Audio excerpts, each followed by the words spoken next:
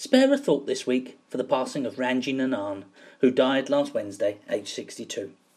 One of the Caribbean's finest off-spinners, he took 272 wickets for Trinidad and Tobago between 1973 and 1991, and 366 in all first-class cricket at 23.1 in 94 matches. He played in a solitary test match in Pakistan in 1980 and took 4 wickets. Imran Khan, Wasim Raja, Abdul Qadir and Iqbal Kazim, as West Indies won by 156 runs and eventually won the 4-test series 1-0. But in an era when the West Indies were blessed with a plethora of great quicks, successive captains stuck rigidly to their 4-fast bowler game plan, and Nanan didn't feature again, although he remains, uniquely, the only Test cricketer with a palindromic surname.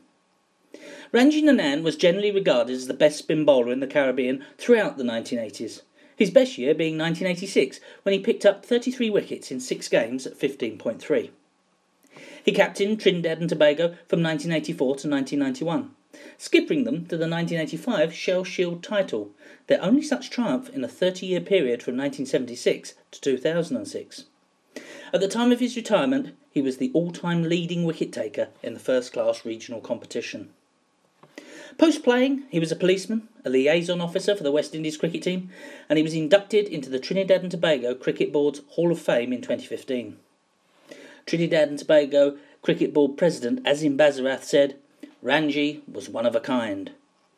Former West Indies manager Omar Khan observed that Nanan was a consummate professional and a great servant to Trinidad and Tobago and West Indies cricket. While Brian Lara said, "I learnt a lot about the art of playing spin bowling from him," adding, "I will miss him."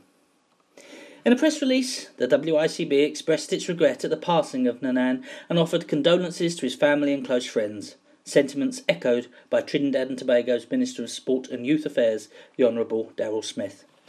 The Mason and Guest Show would like to add its thoughts and prayers to those mentioned and salutes the memory of Rangy Nanan.